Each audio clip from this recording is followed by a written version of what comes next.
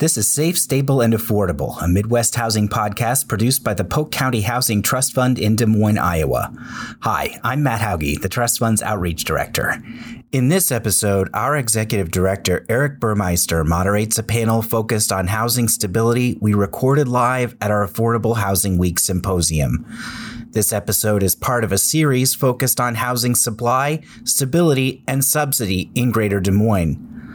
Following a discussion among the panelists, Micah Keel from Wells Fargo announces major grant support that will allow Iowa Legal Aid to expand its eviction diversion work. More details about that program are in the show notes for this episode. Now, here's Eric Burmeister to introduce our panelists. I'm going to start the questioning with my friend to the left, Ann Bacon. Ann is the executive director of the Impact Community Action Program, or partnership, I should say. Sorry, and you've been in this business in many facets, not just housing, for a period of time. And I won't say a long period of time because that sort of dates us both. But I think that you've seen family circumstances from many different aspects. And so I guess I'd ask you, why is housing stability so important to particularly families that are living close to the edge? Yeah, thanks for having me. It's so great. I just want to say, looking out at all your faces and so many I've seen on a small screen over the last 2 years, to see you in real life is fantastic. I've been in the anti-poverty workforce my entire adult life. I have lived experience in poverty. Impact, where I work, really focuses on essential needs. It really looks at housing, food, utilities, and not only in the distribution of that assistance, but also advocating and educating on how we got to where we are and what the possibilities are for getting out as a society and culture. And a number I want to give you at the very outset is that for low-income children in urban settings, 1 in 7 will experience eviction before they're 3. 1 in 7 will experience eviction before they're 3. And eviction has an impact on all people that have ever been evicted. If you've never had a notice put on your door, you cannot imagine the emotional toll that takes. And when we talk about trauma and the experience of trauma and what we've learned about that in providing human services, I don't know as a family, other than direct violence, something that could have the kind of impact on those families and those children as the threat of or the actuality of losing your home. Because it's not just this place where they live. It's their neighbors. It's their community. It's their routine. It's their school. And so that stability and making sure that families feel safe in that home is on the bottom rung of Maslow's hierarchy. If you don't know who Abraham Maslow is, please take a little jaunt down memory lane from your early psych classes. And that very basic level is essential for families to be able to thrive in our communities. And keeping people stable in their homes is what will help elevate us all. So thank you. Our one of our other panelists is Amal Barre. And Amal has been for the last several years focusing on the eviction. And in fact, her organization or her program is called Unevict Iowa. And so Ann gave you a little bit of a taste of the data and statistics, but Emil, tell us what you've learned about eviction in Polk County and Central Iowa, in particular, through your research. Yeah, I've been in the affordable housing space for the last 7 years,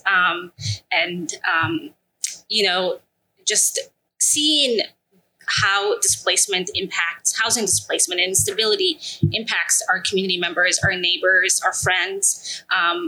very closely being in the housing space and being a social service provider for a while too, I knew from experience how pervasive that experience was within our community, but I didn't realize how pervasive it was across Iowa communities. Right, being someone raised in Des Moines and having lived in cities for all of my life, I knew this was very common occurrence in urban settings, but I didn't realize how that experience was felt in rural and other types of population settings. So on an average year, our community across the state experiences about 15,000 eviction case filings.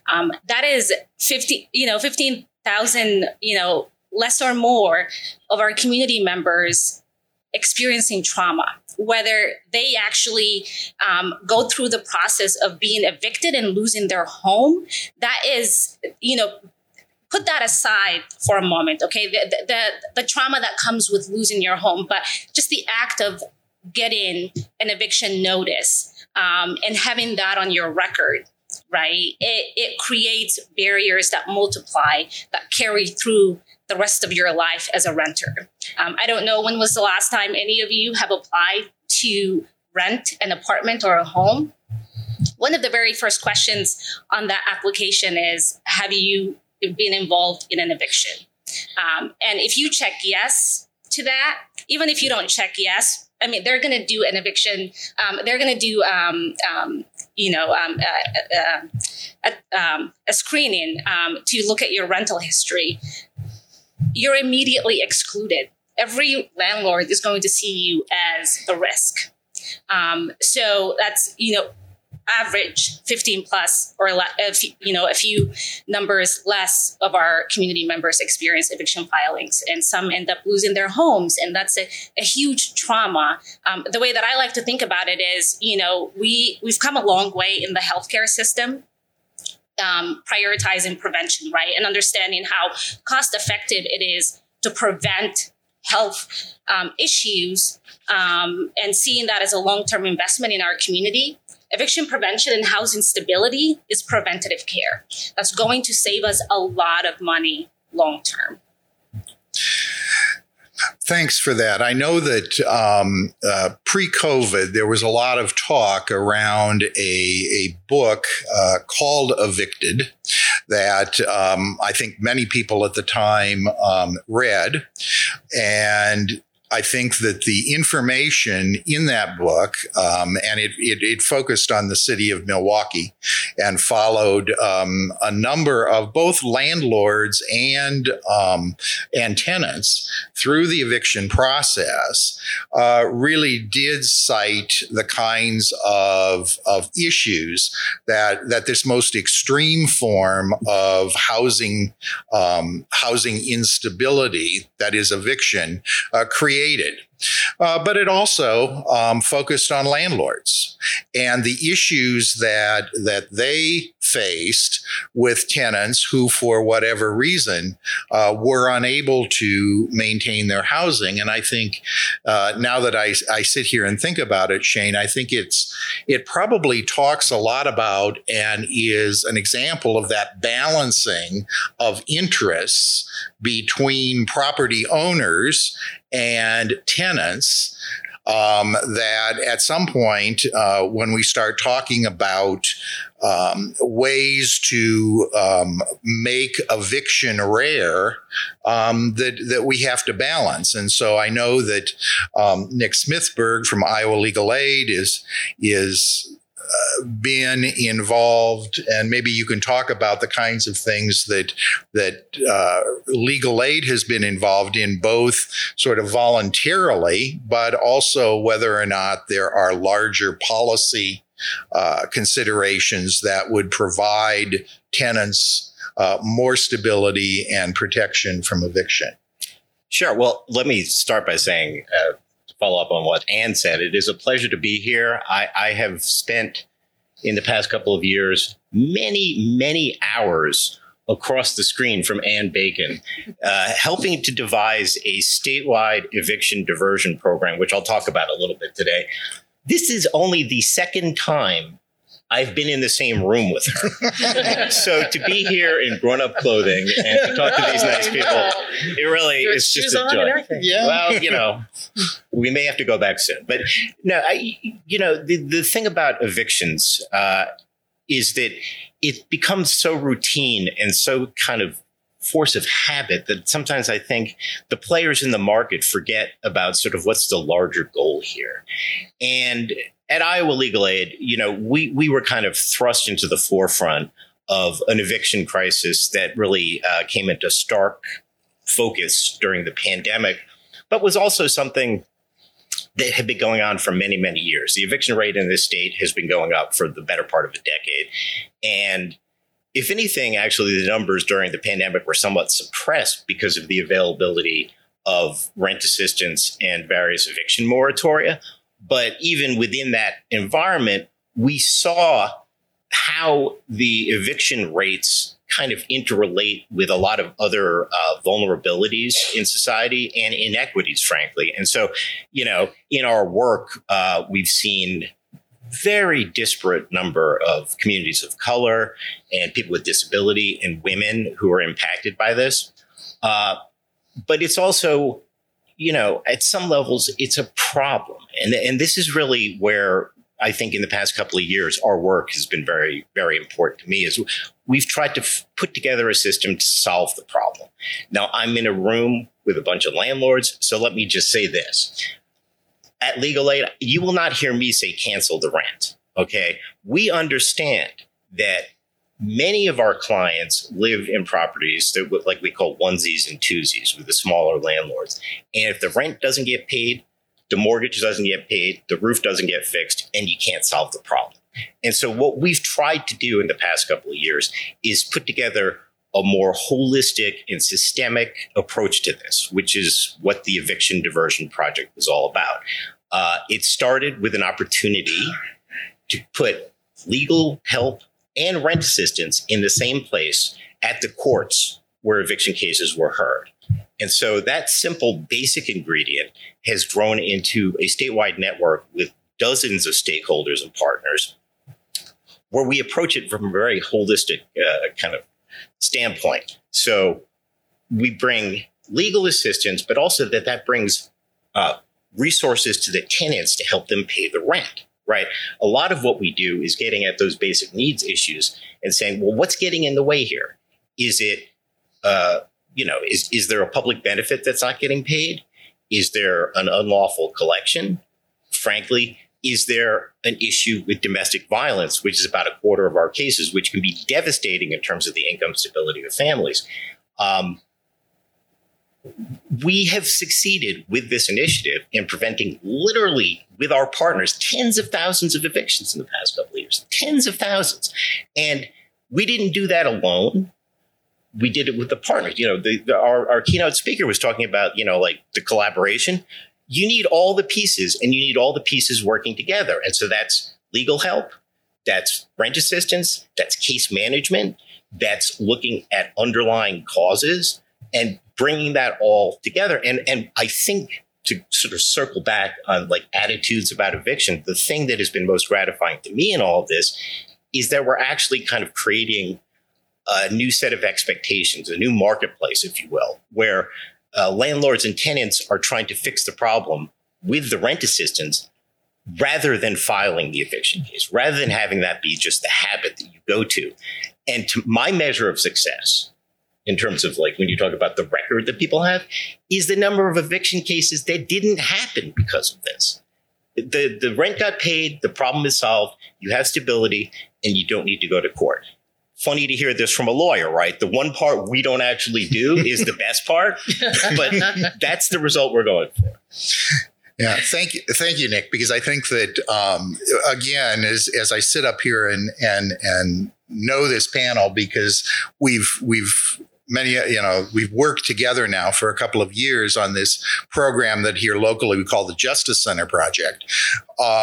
We know that, and I think I can probably, say it from the most neutral position. Certainly, we've had tenants that have left the program unhappy. We've had landlords that have left the program unhappy. But I will tell you that the greater good for the vast majority of both the landlords and tenants, it has been a situation where landlords have been paid and tenants have remained housed. And I think those are the kinds of things that when Shane talks about figuring out why we all just don't stand in our own corners with our, with the boxing gloves on, ready to duke it out with somebody that we see as, our enemy or our adversary, we've been able to figure out a program that works for both sides, at least works for both sides 95% of the time. And so I think that's sort of probably what we're going for. But I also know and want to talk about the fact that while eviction is probably the most traumatic instability a family can endure, there are other instability issues out there that don't necessarily involve eviction. And one of those is what has become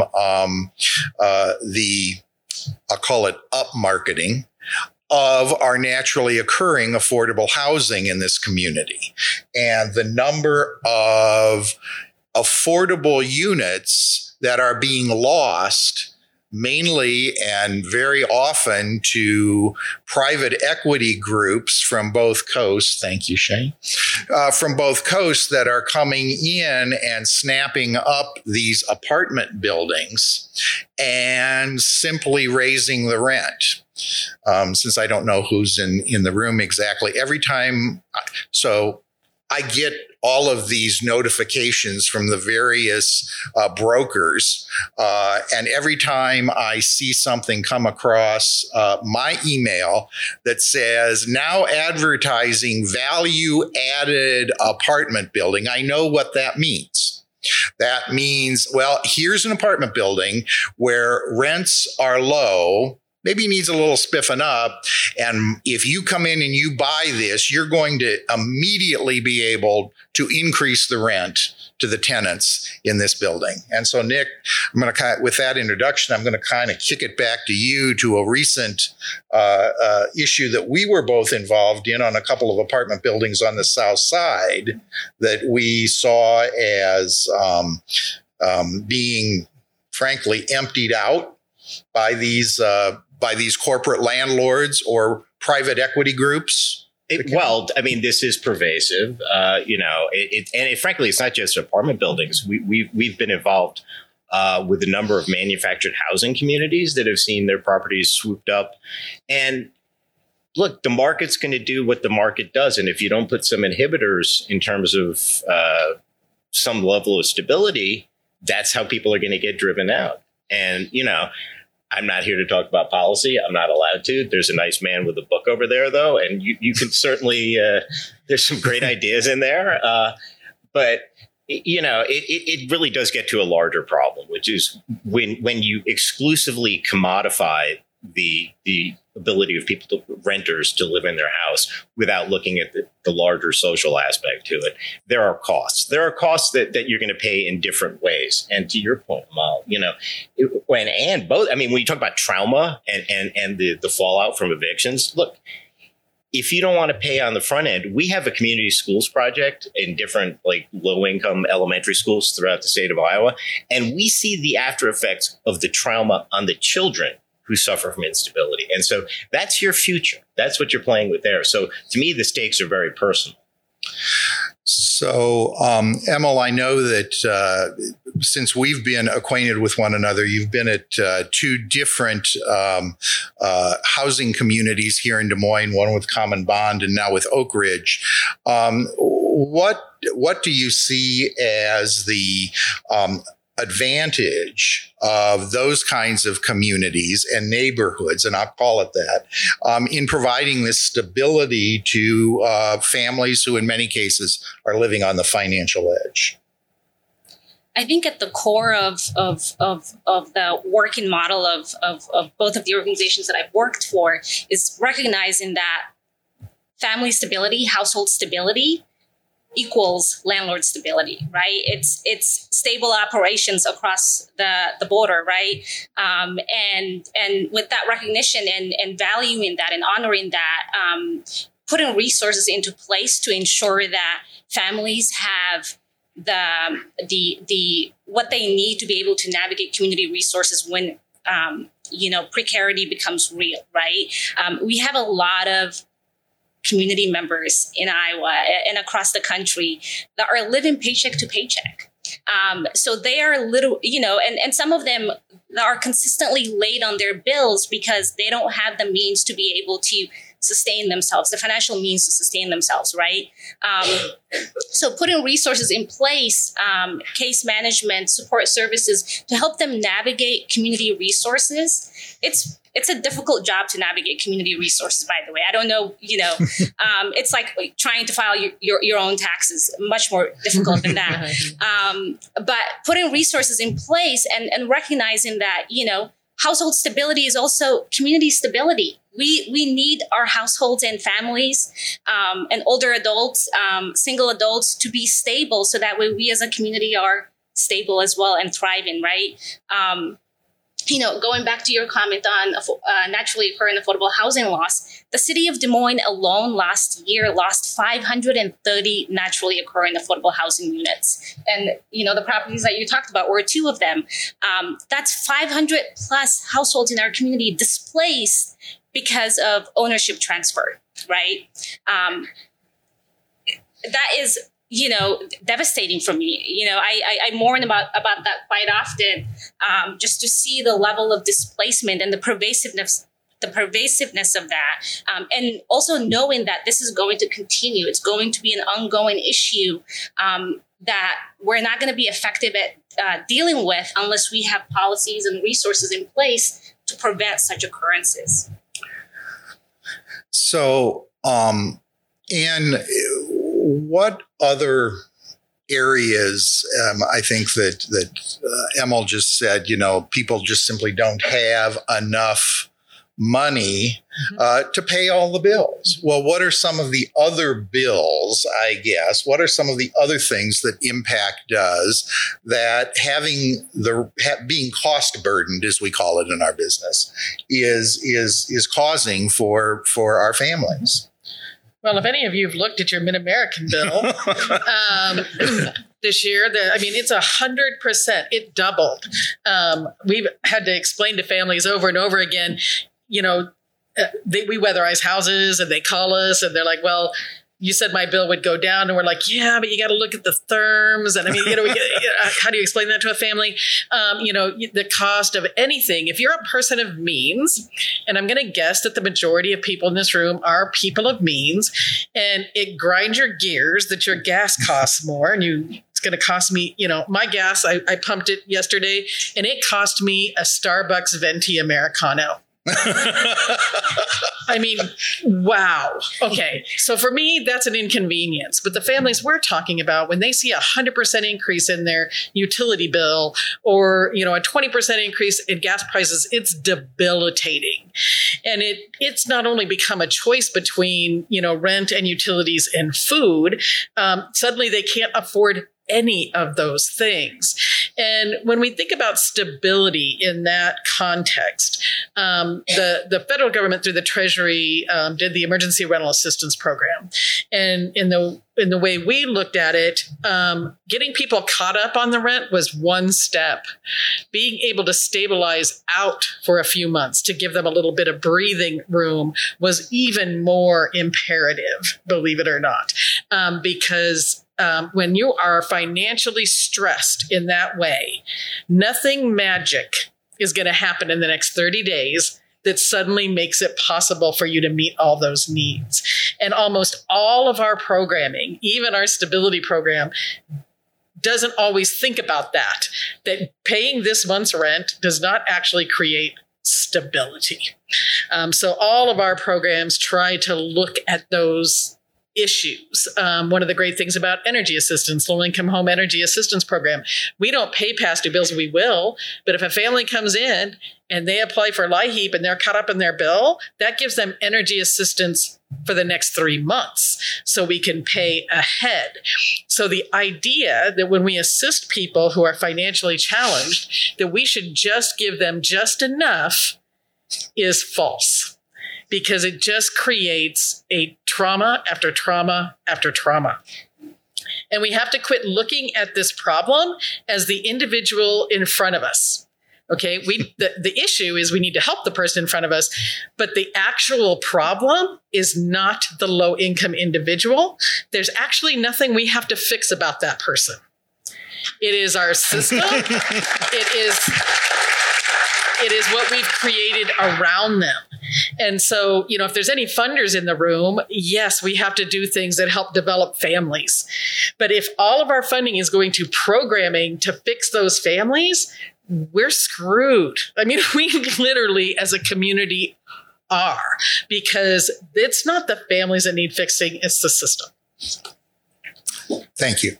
So believe it or not, and we knew this was going to happen, we have 36, and Kendall's back there with her yellow phone. Anybody colorblind that can tell us that's green? I was going to say, I can play colorblind. So, the last question, and we'll just go right straight down the line here. The last question is, if you were to choose one thing and maybe it's just really, to some of you, it's a summation of what you already said. One thing that you could propose that would improve the housing stability for families in central Iowa, what would it be? I may have answered this differently 2 years ago, but seeing what we've been seeing and what I've learned, and if it was one thing right now to deal with what I feel the pressure is right now, is required eviction mediation. That in most families, I'm telling you, we work with low-income families every day. When they get that 3-day notice on their door, they actually think they have to leave in the next 3 days. They don't understand that there's a process. They don't understand what they can do. And to top it off, most of the landlords, vast majority of the landlords we've worked with, and I'm going to point at JB because he's been an amazing partner through this, have been great. But I also had a landlord call me one day and say, I think it's wrong that you all are connected with Iowa Legal Aid and telling your families to call them. Because my eviction was thrown out of court because I filed wrong. I'm like, yep, yep, that's right. And so this idea of being able to provide the resources necessary to families is not just about the money. It's about helping them understand the process and having someone walk beside them, and not only dealing with the legal issue of the eviction, but where are the programs in the community that can help backfill the money. So again, having those collaborations together before the date of the court or on the day of the court, so that we can stop those evictions. And then we'll talk about the fact that we have to change legislation so we can expunge evictions. So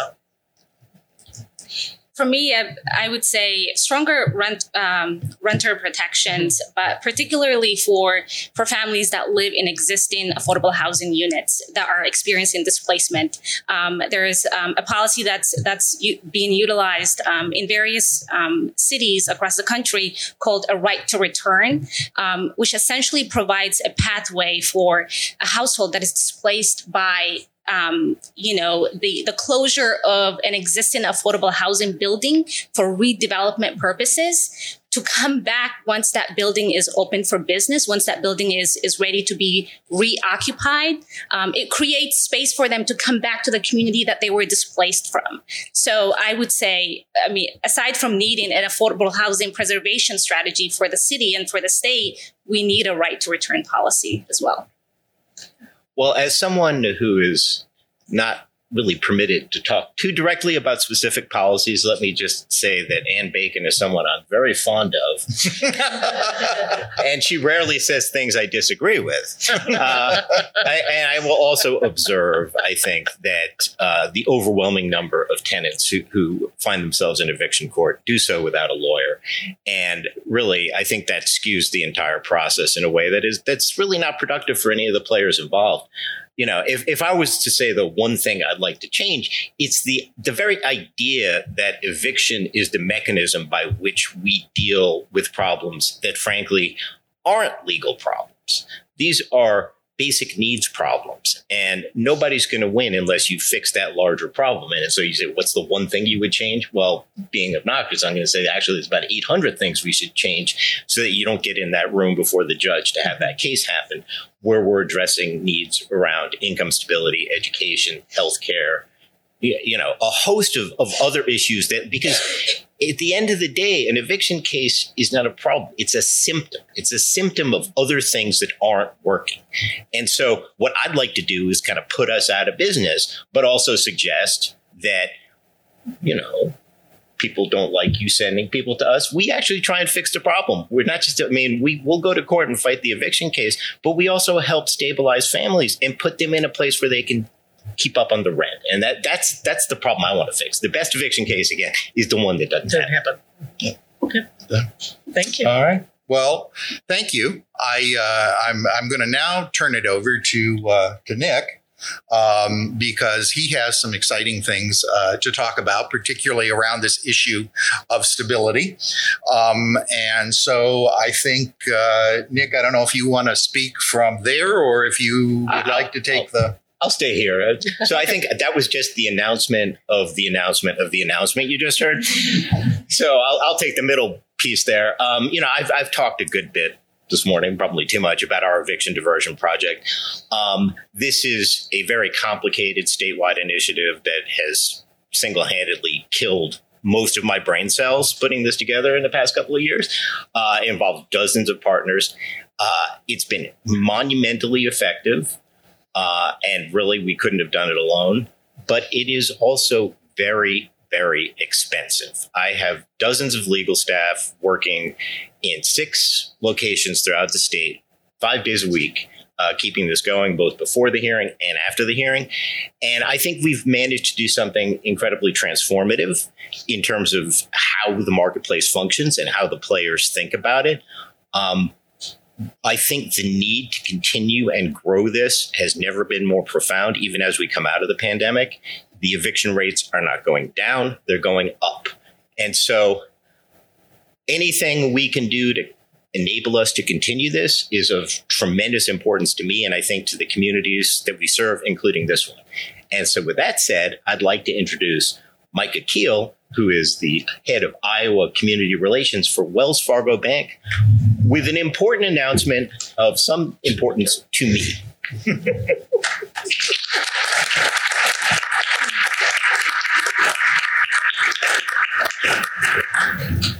Nick, thank you for the kind introduction. Panel, we've had some amazing panels this morning, and this one did not disappoint. My name is Micah Keel. I lead community relations and philanthropy for Wells Fargo here in Iowa. And I'm joined by my esteemed colleagues of immense talent behind me.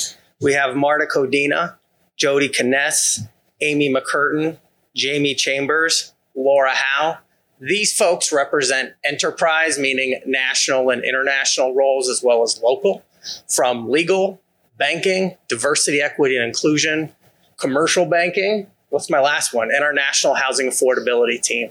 We are all here as a team to symbolically show how important these topics are to us as a funder and a company. We want to make sure that that's clear.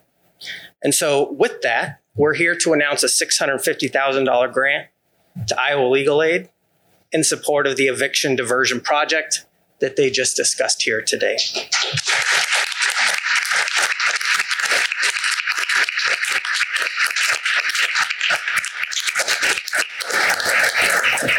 This is really remarkable work, and I always enjoy this part. Maybe it's my favorite in the job, but to pull back the onion on why we're supporting at this level.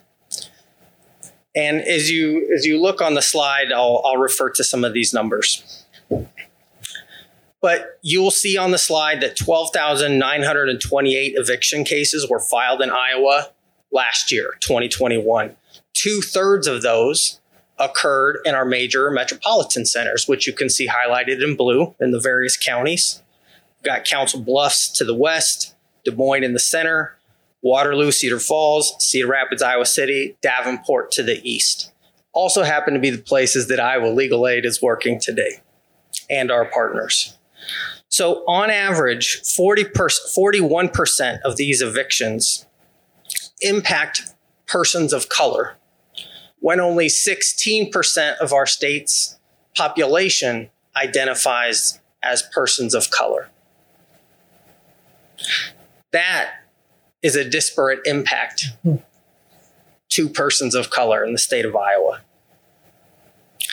Let's turn to another category. 66% of evictions in Iowa impact women, when they make up only 50% of our state's population.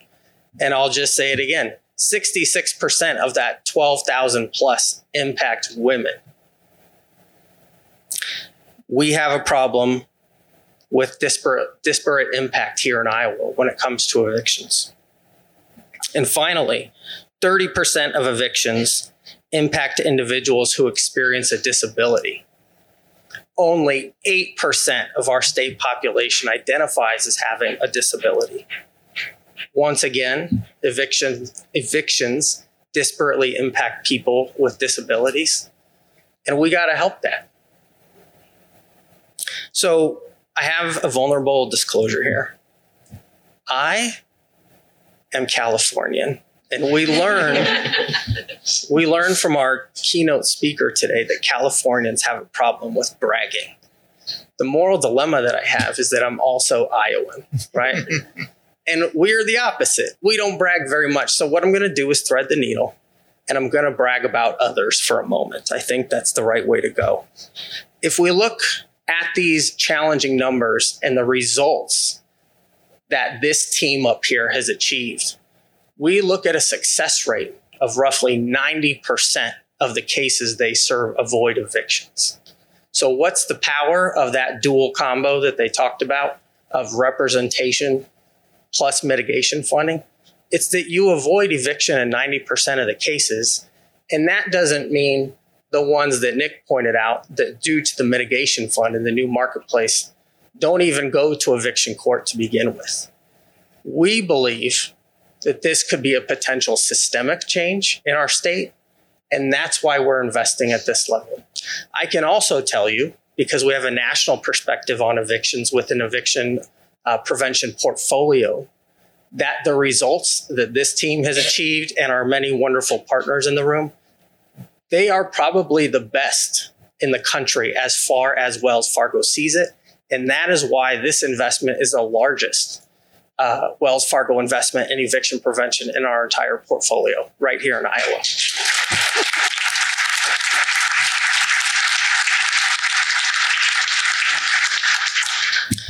So we definitely support systemic change that advances equity in our community. We support this effort and will continue to support it going forward. And I want to offer a thank you to folks who were instrumental in making this grant happen. Eric Burmeister, Molly Giller running the grants. Appreciate you, Molly. Justin Ray, also on the grant side. Nick Smithberg. They all worked tirelessly to make this happen for a year. Took little doing. Nick, we now invite you to come and receive the check for $650,000. Thanks for listening to this episode of Safe, Stable, and Affordable. Remember to follow us on your favorite podcast app and be sure to leave a rating or a review to help more people discover this program. Next in this series of episodes, you'll hear our final panel from the Affordable Housing Week Symposium, which focuses on housing subsidy. That will involve a discussion of several ways public investment helps build housing, maintain it, and help people afford to live there. After that, we have a special bonus episode coming where Shane Phillips joins me to answer audience questions from the symposium event. Safe, Stable, and Affordable is produced by the Polk County Housing Trust Fund in Des Moines, Iowa. Find more information about our work on our website at pchtf.org.